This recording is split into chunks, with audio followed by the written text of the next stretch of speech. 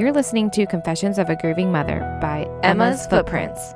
Each week, we will be bringing you stories to give you a real look on what families go through after they experience a pregnancy or infant loss.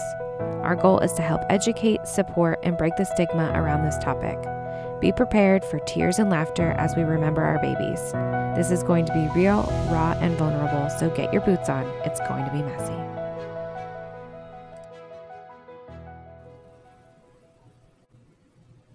Good morning. Good morning. And welcome to another episode of Confessions of a Grieving Mother. I am Tracy, Emma's mom. And I am Julie, Gus's mom. And on the phone, we have Teri. Hi, Teri. Hi. Whose mama are you? I am Baby Sinnett's mom. Baby Sinnett's mama. So Teri and I know each other. But Julie, you don't know Teri. No. How do you guys know each other? From the loss community or? Yeah, but how did we meet? I think we met for the first time at Grace. And I think then I met you again at the support group. That's true. Were you friends with Jen Hull? No. No. I love the confidence behind that. No. Yeah. I don't know who that is. So that's a no, Tracy. Think again. I got shut down. Okay, great. Yeah. Mm-hmm. But that was a long time ago. Yeah. Teri, are you from the Erie area? I am from the Erie area, born and raised. And are you married? I am married. My husband's name is Jay. Jay. And when did you guys get married? We got married in 2013. And how did you meet one another? It's kind of a weird story. Our families were always kind of intertwined, but we never met. So I actually graduated high school with his brother. But was Jay older than you? He is by 2 years. Okay. And he grew up in Florida. And when his parents separated, he stayed in Florida and his dad and his brothers moved back to Erie. And, my really good friend is married to his brother, and she had posted something on Facebook about like, what did people want for Christmas? And I said, I wanted to meet a nice guy because I had just broke up with a guy who was kind of a jerk. And I was really just kind of making a joke. Well, his family saw it and his aunt started commenting, well, I have one nephew left. And everybody was like, oh yes, we should hook them up. And he saw it and made a joke. Well, I'll just pick you up. We'll go to Vegas and make it official. Oh my gosh. How funny. So he and I eventually started, Facebook Messenger and then texting, and they wanted to set us up on a blind date because he lived out of town. At this point, though, Scranton, not Florida. And I don't know, got really confident one night and was like, why don't we go out on a blind date first? So we don't have all these people staring at us trying to see if we like each other or not. I figured he probably wasn't an axe murderer because I knew his whole family. And we went out on a date, and we've been together ever since that night. That's super cool. That's a great story. It is. Did you know that night that you were going to get married? I don't know if I knew we were going to get married, but I definitely knew there was something different about him. And I felt like there was something special that I knew I definitely wanted to pursue, even though he lived out of town. But did you guys ever go to Vegas? Yeah. We've never gone to Vegas. No. We should probably put it on our bucket list.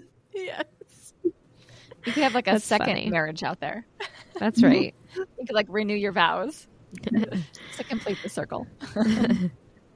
So what did the conversation look like about growing your family? Ironically, neither of us were sure when we got married if we wanted kids or not. And then as soon as we got married, we were both kind of like, yeah, we think we want a kid. I wanted to wait a couple years. He's like, we should start immediately. So our first daughter was actually born about a month and a half after our first wedding anniversary. So you got pregnant quickly. Yes. Yeah. And how was that pregnancy? Was it smooth, or did you have some hiccups? She actually had a 2-vessel cord, which I had never heard of before. And so I had to be monitored very closely for her growth. I had blood pressure issues, and they ended up inducing me at 37 weeks because they were afraid I was going to develop preeclampsia. Oh, wow. And had a pretty traumatic delivery. But she was fine. She was only in the NICU for a day because she was a little jaundiced, but otherwise she was perfectly healthy. Can I ask what made that birth traumatic for you? Well, to start with, my body wasn't really ready to go into labor. Yeah. So they were giving me everything to try and stimulate labor. And so I was contracting, but nothing was happening. Like nothing was progressing. So I was having like horrific contractions and I was having back labor, but I wasn't progressing. So they had told me when I came in, most inductions are less than 24 hours. At 24 hours, I was only 3 centimeters dilated. Oh my goodness. And I had been in like horrific pain. They eventually were able to give me an epidural, but he couldn't get it in. So he kept hitting the bone in my back. Oh gosh. It took him 45 minutes to get the epidural in, and then it didn't. Oh my gosh. Then it Take- didn't take. It didn't take. Not. So I had to wait another hour and a half before another anesthesiologist could come down and see if he could play with it and get it to work. So it eventually did work. And then when I was ready to push, they told me, my nurse was like, well, you're not fully dilated. And I'm like, I need to push. I can feel it. She's like, you're not. Well, then the doctor came back in and said, the way her head is, you're not going to dilate in that spot. You're going to have to push through it. Oh my gosh. Oh my gosh. I pushed for 2.5 hours, and they were so busy and short-staffed that the doctor finally came back in and was like, you haven't progressed at all. And she's like, she's stuck. So apparently there was this big conversation about whether we would do a C-section or if we were going to do the vacuum. My husband remembers it all. I don't. Because at this point I'd already been in labor for like almost 2 full days. And we did end up using the vacuum. And I had some pretty substantial tearing. And I actually started hemorrhaging and went into shock. And remember nothing from hearing she's out to coming to when my husband was like holding her and she was already cleaned up, hat on, like blankets, everything. And so I have no idea how much time I lost, but I don't have I guess they put her on me, but I was already like unconscious. So I had no idea. Wow. Oh my gosh. So she was going to be an only child after that. Yeah. I mean, that's enough. I mean, there's so many pieces to that is scary, right? Mm-hmm. And I feel like you were obviously robbed of a really great birth experience. Yeah, it was pretty rough. And then I was, I'm done. That's it. We're good. 1 kid. And God often has other plans. So I told my husband we would consider talking about another child after I finished my master's degree. And my second daughter was born 2 weeks after I finished my master's degree. So Timing is always great. Yeah. She was my surprise baby because I was not really at a place where I thought I was ready for another baby. But we did a planned C-section with her, and my pregnancy with her was much easier. I always get sick pretty much the whole pregnancy, but other than that, like my delivery was much better. It was much easier. The C-section went actually beautifully and compared to what I had experienced the first time. Right. I didn't get to see her right away because they didn't do that then. They just kind of held her up across the room and then took her out. Yeah. So we had Emmy, and then How many years in between the two? They're 22 months. Okay. So they're pretty close together. Okay. Yeah. I had postpartum depression with both of them, but it was significantly worse with my second. So at that point, my husband and I decided that we weren't going to have any more kids. He actually got a vasectomy, and we determined we were done because he didn't want to put me through that again.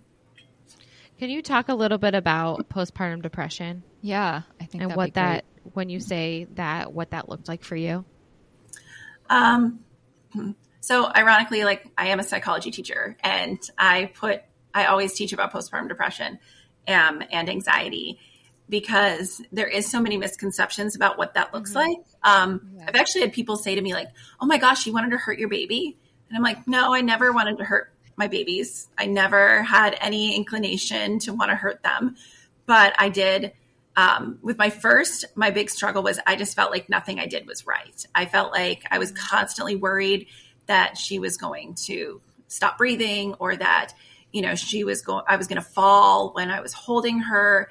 And it was like the worry overtook me, and I just couldn't keep up with everything that I would normally keep up with, trying to heal after the delivery. And so I just felt like inadequate. Like I felt like I was just not a good mom, and I was not adjusting to motherhood, and I was really sad. And my husband actually was like, "You're not yourself. And I think you need to talk to your doctor because your personality is different." He's like, "This is not you."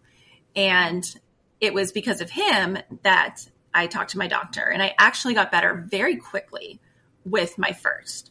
But with my second, I didn't. And with her, it came on faster and much stronger. And with that, I actually had like suicidal feelings and thoughts. And I just really struggled. For me, I would get like really, really angry. And I was able to control the anger towards the kids, but I would often, like take it out on my husband, or, like at one point, like I was so upset about something, like I hit the wall so hard I bruised my arm, just because I had like no outlet for that anger that I don't normally experience. It was very different for me. I'm not an angry person. Did you know when that you said came on sooner after the second time, did you kind of know, hey, these are some signs of postpartum again? Or did Jay have to kind of bring that up? I had a feeling like something was wrong because I felt like I woke up and just like had fallen off a cliff. Like I went to bed one night feeling good, and I woke up the next morning and I didn't. But again, Jay was the one who was like that driving force. Like, you need to call your doctor today. You are not waiting for your appointment. He, made it possible for me to go to counseling. He took a couple weeks off of work to be at home with me in the beginning. And I think for me, what prolonged it was not only was I having, I have 2 children, but I had just started a new position where in the district, and it was something I'd never taught before. I had been displaced. So I was starting the school year teaching a grade I've never taught, a subject I've never taught, in a school I'd never taught in. And I was 3 weeks into the school year. Wow. Yeah. So all of those stressors, I think, just compacted, and I just took so much longer to feel like me again. I would say it was probably a good 8 months before I, really was like, hey, I'm me again. Like I'm who I normally am. I think that's so important to hear. So did you do counseling after your first? I didn't. I just, I got medication, and I had 12 weeks off with her. And so by the time I went back to work, I felt pretty good. Yeah. But after Emmy, you decided, did you and your doctor decide counseling together? I really didn't have a lot of support from my doctor the second time around. So the first time I delivered in Scranton. We lived in Scranton then. And my OB was amazing. She, gave me hugs and would call me and ask me how I was doing and check up on me. And the OB office I went to with Emmy, they just had a nurse call me back and say, they're going to call you in the same prescription you took before. Here's the names of a couple counselors. You'll need to follow up with your general practitioner. And that was that. You're like, alrighty then. So vague. But you did that. I did. Yeah. How did you pick a counselor? I just called the first name they gave me, and she had an opening. And it worked. Sometimes, yeah, that's great. Yeah, I was going to say, sometimes it doesn't work out that way. Sometimes you go and the vibe is off and you got to find another one. And that can be a hurdle for some people who are trying to get help, but then also have, roadblocks put up in front of them kind of thing. Yeah. Yeah. How, after Emmy, how long after did your husband get that vasectomy? Pretty quick. Okay. It was only, I want to say probably like 4 or 5 months after she was born. And, about the point where she was about a year old, I felt like myself again. I started to feel like maybe I want more kids. Oh, and, no. Yeah. And all I kept thinking was, how do I tell my husband this when he had the vasectomy for me? Like, his point was he wanted to protect me from having to go through that again. And here I am thinking God's telling me I'm supposed to have another baby. How did you bring that up? Is there a card for that? Well, you know what? I think he actually was the first one to say something because he felt like God was telling him that there was another child for us. He had a dream one night. It's so funny you're saying that to me because I have the same message. He said he had this dream that God was showing him the generations of people who didn't exist because of the vasectomy. And it shook him. Wow. And he was afraid to tell me. I have no idea how long the two of us both had these feelings before. Just sitting next to each other, both thinking the same thing. We said something. And so we decided, he was going to have a reversal, which for it to be effective and have really good odds of it being effective, you need to do microsurgery. And so we actually had to travel about 4.5 hours away to find a surgeon who does that in Ohio. And it's quite expensive. But we were like, you know what? We're going to go through with this, and then we're just going to leave everything up to God. We're not going to question it. We're just going to leave it up to God. And so he had that vasectomy in 2017 in August. And October 1st, I took a pregnancy test, and I was pregnant. Wow. Oh, my goodness. That did not take long. Wow. No. And they actually told him we had gone down for the fertility test for him, and they lost his results. Of course. And they called us the day after I took the test and said, your numbers are really low. Likelihood of fertility is low, and you're going to need to continue to take I think it was, he had to take a leave to help with swelling. And he's like, well, she's pregnant, so I guess it worked. We'll put that in the chart.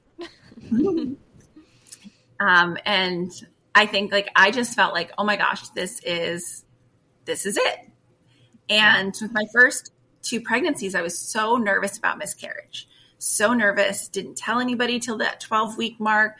I read everything. And then with my 3rd pregnancy, I wasn't scared at all.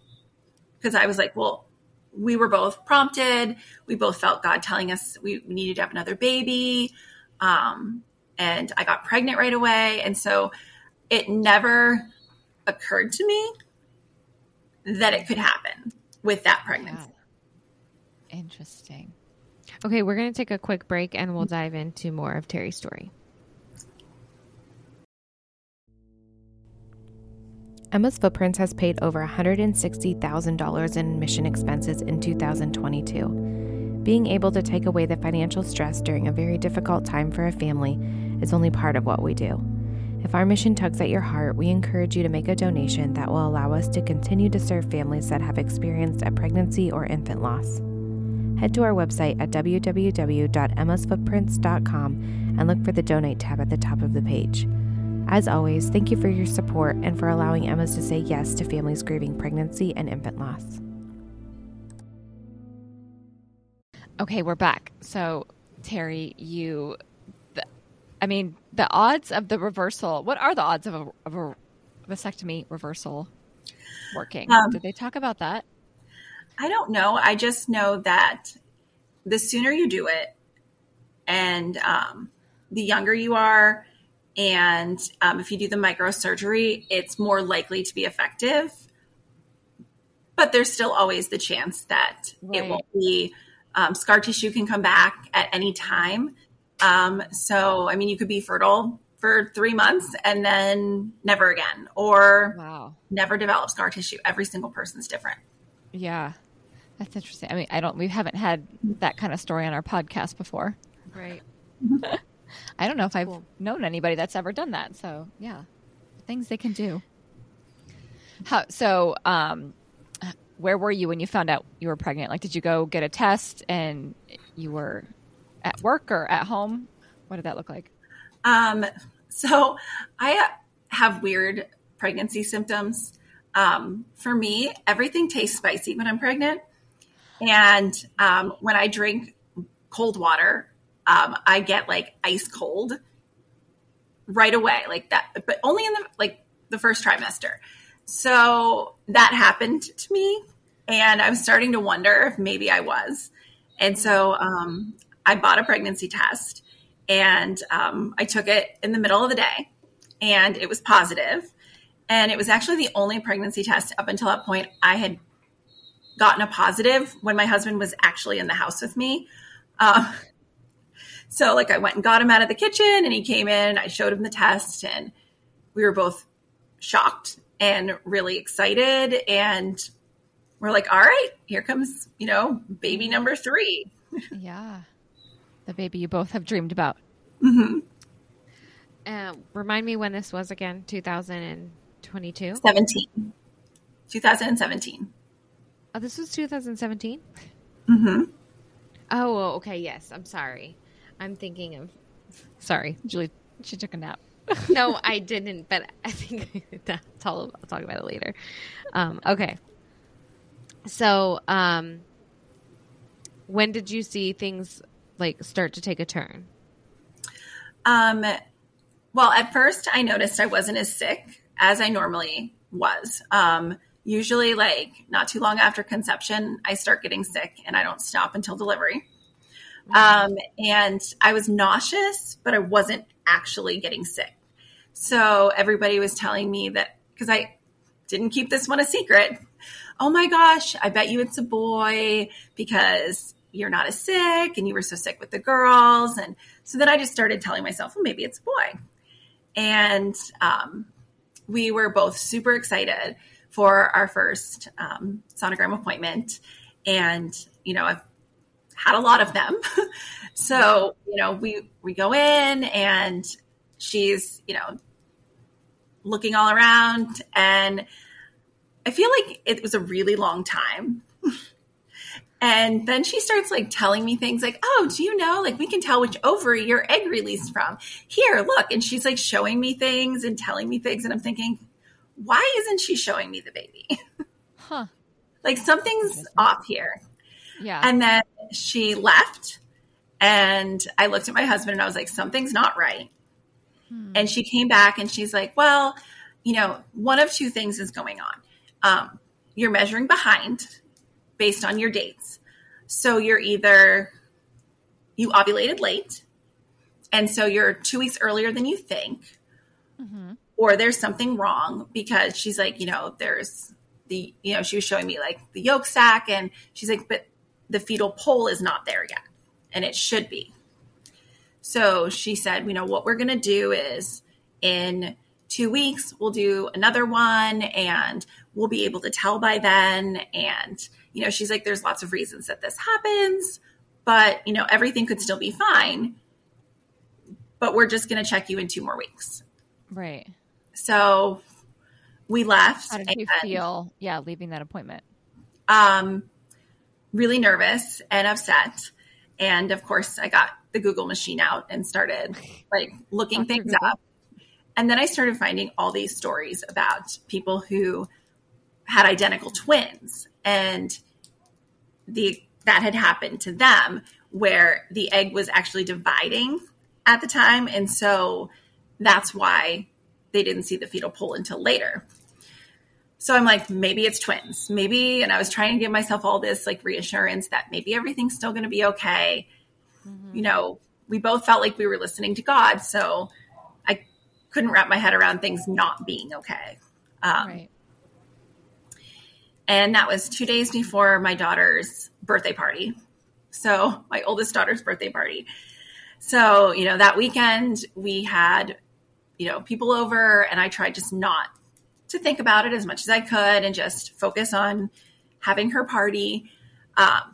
And then on Monday morning, I woke up and there was a little bit of spotting. And so I called the doctor, and they told me, like, you know, don't really worry about that. That can happen. You're still really early. But if it gets heavier, let us know. So the next day, I noticed even more spotting, and they said, okay, you know, we'll have you come in and we'll just check you out. So I went to the women's hospital, and they did another sonogram, and it was exactly the same as it was before. And they checked my cervix. So like, your cervix is closed. You're not actively miscarrying. We're still going to follow the same plan. And the nurse, you know, said to me, she's like, well, just so you know, like, if you do miscarry, you know, just expect it to be like a bad period. And so that was the only real like knowledge I had about what to kind of expect. And that's not what happened to me at all. I went to work the next day, and I have to say, like, I had the best assistant principal at the time, because I told her what was going on, and she gave me a hug, and she's like, anything that you need, you just let me know. Like, you need a break, anything. And that afternoon I started cramping, and I was about third block, and I was actually a special ed teacher at the time, and I was co-teaching, and I told my co-teacher, I'm like, I'm not feeling well. I need to go home. And in typical teacher fashion, I went to my classroom and I wrote out my sub plans for the next day, because in my mind, I'm going to have a really bad period. So that's all that's going to happen. Yeah. I told my principal what was going on. She told me I could just leave. And I drove myself home, which was the first thing I shouldn't have done, because I actually started going into active labor while driving and having horrible contractions. And I live about 20 minutes from work. So by the time I got home, I was in a lot of pain, and the bleeding was getting a little bit heavier. So I changed my clothes, and I had called my husband, and I crawled into bed, and I'm like, all right, I guess I'm just going to lay here and wait this out. And my husband was like, I think you should call the doctor. So I called the doctor's office, and they're like, you know what? We want you to just come in just to be safe. And I'm like, okay. And so my husband came home to get me. He came home from work. I don't live that terribly far from Hammett. But I live like Mercyhurst area. So if you think that that's like a couple miles, maybe, right. From the point that I left my house until I got to Hammett, I had started hemorrhaging, and I had completely bled through all of my clothes, my pad, and I was running down my legs. Wow. And so like when I got into the hospital, you know, the poor lady behind the counter was just kind of like, oh, name, have a seat. And I looked at her and I said, I can't sit down. And she like looked at me, and her eyes probably bugged out of her head. And she was like, just go through the doors. And I remember walking through the doors, and I remember nurses like coming at me and walking me back, and everything like from there, like started to seem kind of like a blur. Like they're helping me take my clothes off. There's people rushing in to put IVs in me. And I'm just standing there like, what's going on right now? Like, what is going on? It almost sounds like a scene from like a medical show. Mm-hmm. Yeah. Like Grey's Anatomy or something. Yes. Yeah. Well, and in the midst of this, my poor husband had to leave because he had to go get our girls from daycare because daycare was going to close. No. And so he had somebody to meet him at the house to watch them, but they couldn't pick them up because they were both car seats. So he had to leave me in that state and rush to go get our girls. My God. And the thing that stood out to me was that one of the nurses said to me, "You should have come here sooner. What were you doing? You don't understand how fast you could have bled out. Your daughters could have found you dead on the bathroom floor." Okay, ma'am. And that was a little traumatizing on top of everything that was going on. Because that buzzer, Julie. I know. I mean, Not helpful. I had been told this was going to be a bad period. But the doctor who was on call that day happened to be one of the Pittsburgh doctors. And I guess he comes up once a month. And he was the nicest person. I mean, he checked me and he's like, "You are, actively miscarrying." And he like sat down and held my hand and he goes, "I need you to hear me. You didn't do this. You didn't cause this. There's nothing you could have done to prevent this. You cannot go through this thinking that this is in any way your fault." He's like, "This was not your fault." And that was nice to hear because, I had just kind of been a little traumatized. And then they were like, "We're going to have to take you in immediately for a D&C. Like we've got to stop the bleeding." And so they took me up to pre-op, and I was very thankful that it just so happened it was a very quiet day on the floor. So I was almost by myself up there. And a friend of mine happened to be on call on labor and delivery. So she came down and checked on me. And my husband got back in time just to give me a kiss and take my wedding rings before they wheeled me off into surgery. Wow. I'm like, I've never heard of such a story. I mean, I'm sure it's not uncommon. Right. I think the frustrating part is like the communication behind this could be a heavy period. Like that might be what happens for some people, or this, but it also might not be like that. Like maybe just saying a couple more sentences after that of what it also could look like. Yeah. Some options of and what like could some happen. signs to look for and stuff. Obviously you would have gotten to the hospital sooner if you would have known. Yes. I mean, come on. That sounds like a... But I feel like you got to the hospital really quickly. Like, from going home to... She did. Yeah, I'm thinking like if more signs were like if you start to have super heavy cramping, like you need to get here to the point of like being bent over or something, right? Like because I probably say that to you. It's like you only did the best you knew what to do or knew to do. Because I probably should have left work and went directly to the hospital. But I didn't know that at the time. Like that was even remotely, a possibility that a it was concern even too. Mm-hmm. Yeah. Yeah, but I feel like women go to the ED for that stuff and they're like, well, there's nothing we can do. You have to kind of go home and unfortunately have your heavy period. Suffer this. Yeah. Like there's really nothing we can do. So, wow. Mm-hmm. So that was in what month of 2017? So that was November of 2017. So I was 9.5 weeks pregnant at that point. And the doctor had told me that, if I wanted to have I still wanted to have a baby, that I needed to wait one cycle before getting pregnant again. And I kind of thought, well, I highly doubt I'm just going to get pregnant again that fast. And so I waited my one cycle And then in January, I was pregnant again. And I think like a lot of times they don't talk about how difficult it is to be pregnant right after having a loss. I was so excited, but yet I was so nervous and scared because I had just gone through losing a baby. I was still devastated about that baby. And, you know, like, I don't know if it was a boy or a girl. So like for me, I could never name the baby because nothing felt right. And that just kind of like sat weird with me.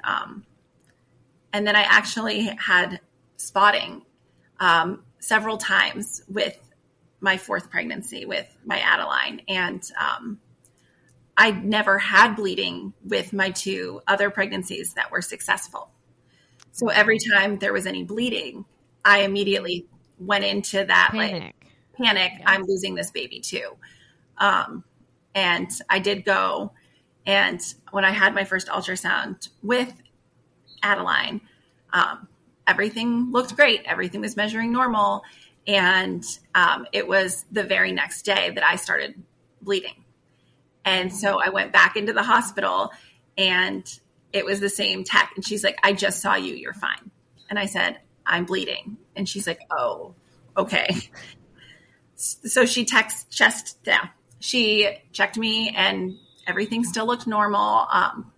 And we ended up figuring out a couple weeks later that I actually had placenta previa.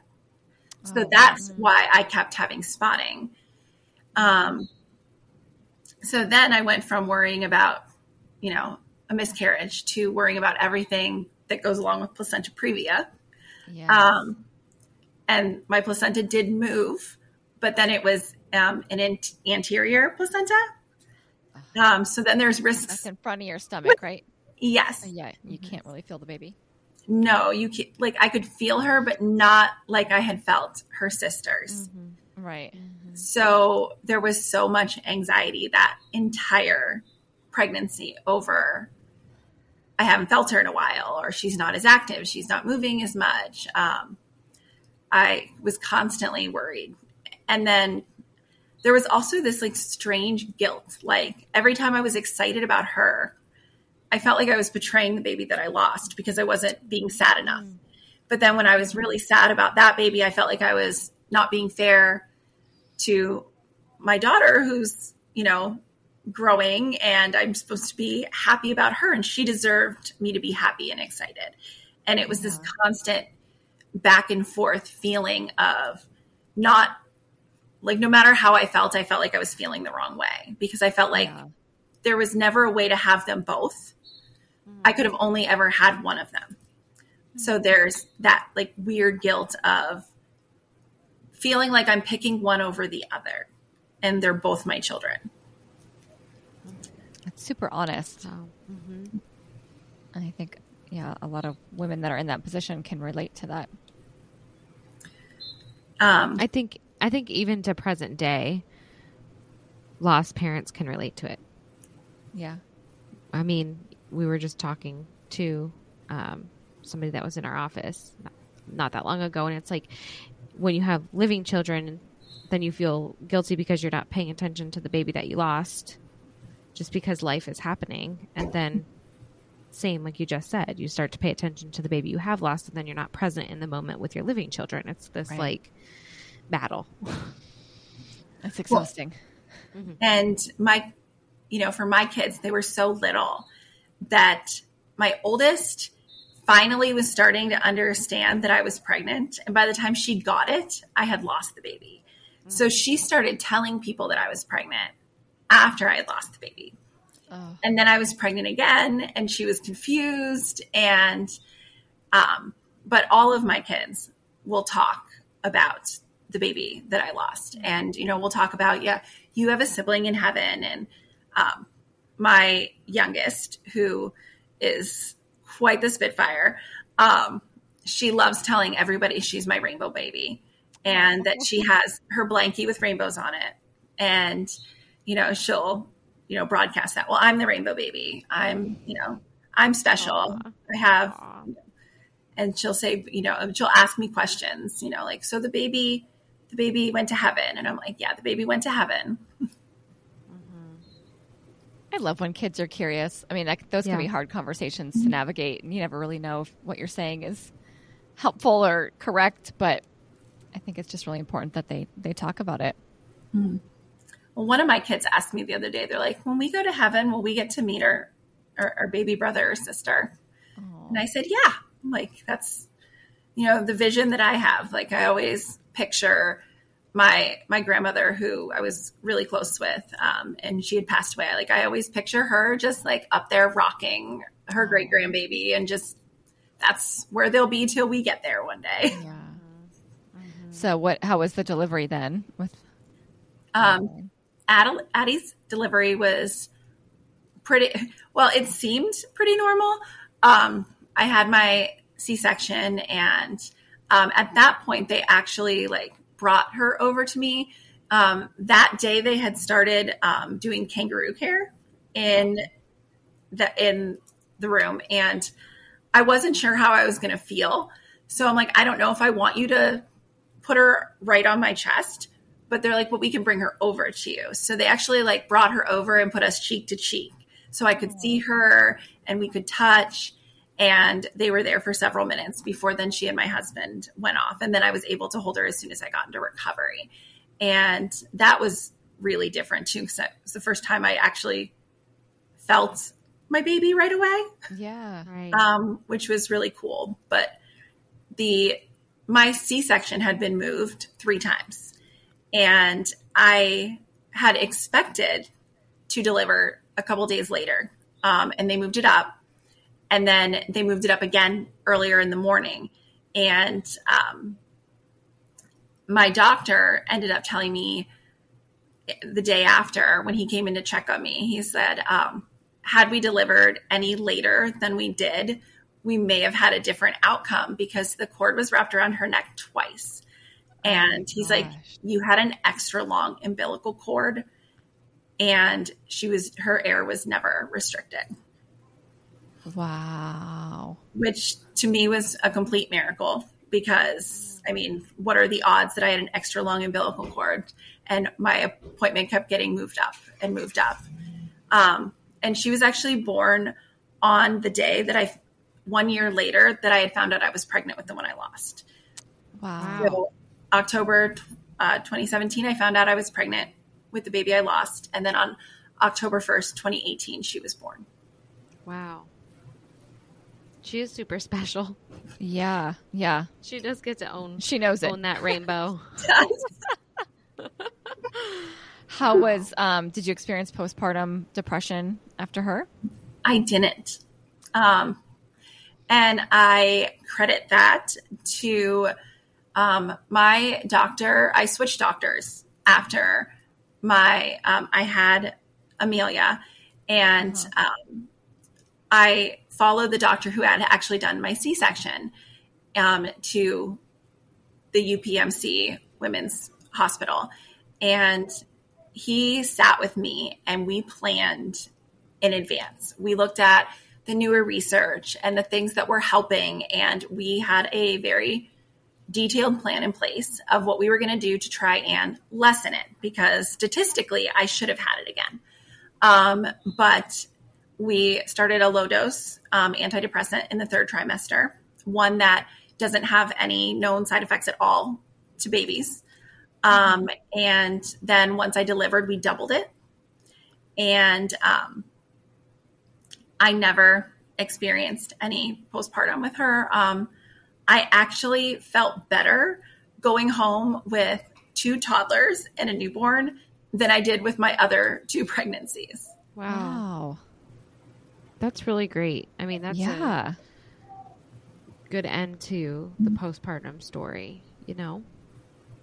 But I mean, that requires knowing yourself, that requires teamwork, open communication, willingness to, right. I I feel like even postpartum depression is something that's not talked about enough or acknowledged. And so just, you didn't like will yourself through that. Like, no, I mean, it was definitely, I might need help. A lot of planning. And I'd also done research into a lot of things that they find women are like nutrients deficient in when they have postpartum depression. So I also made sure that I was taking those supplements and that I was forcing myself to eat. So that was something I didn't do well with the other two. So that I was eating and I was getting nutrients and I was, getting some physical activity and, trying to sleep instead of being obsessed with the house needs to be cleaned. When the other kids napped and the baby napped at the same time, I took a nap.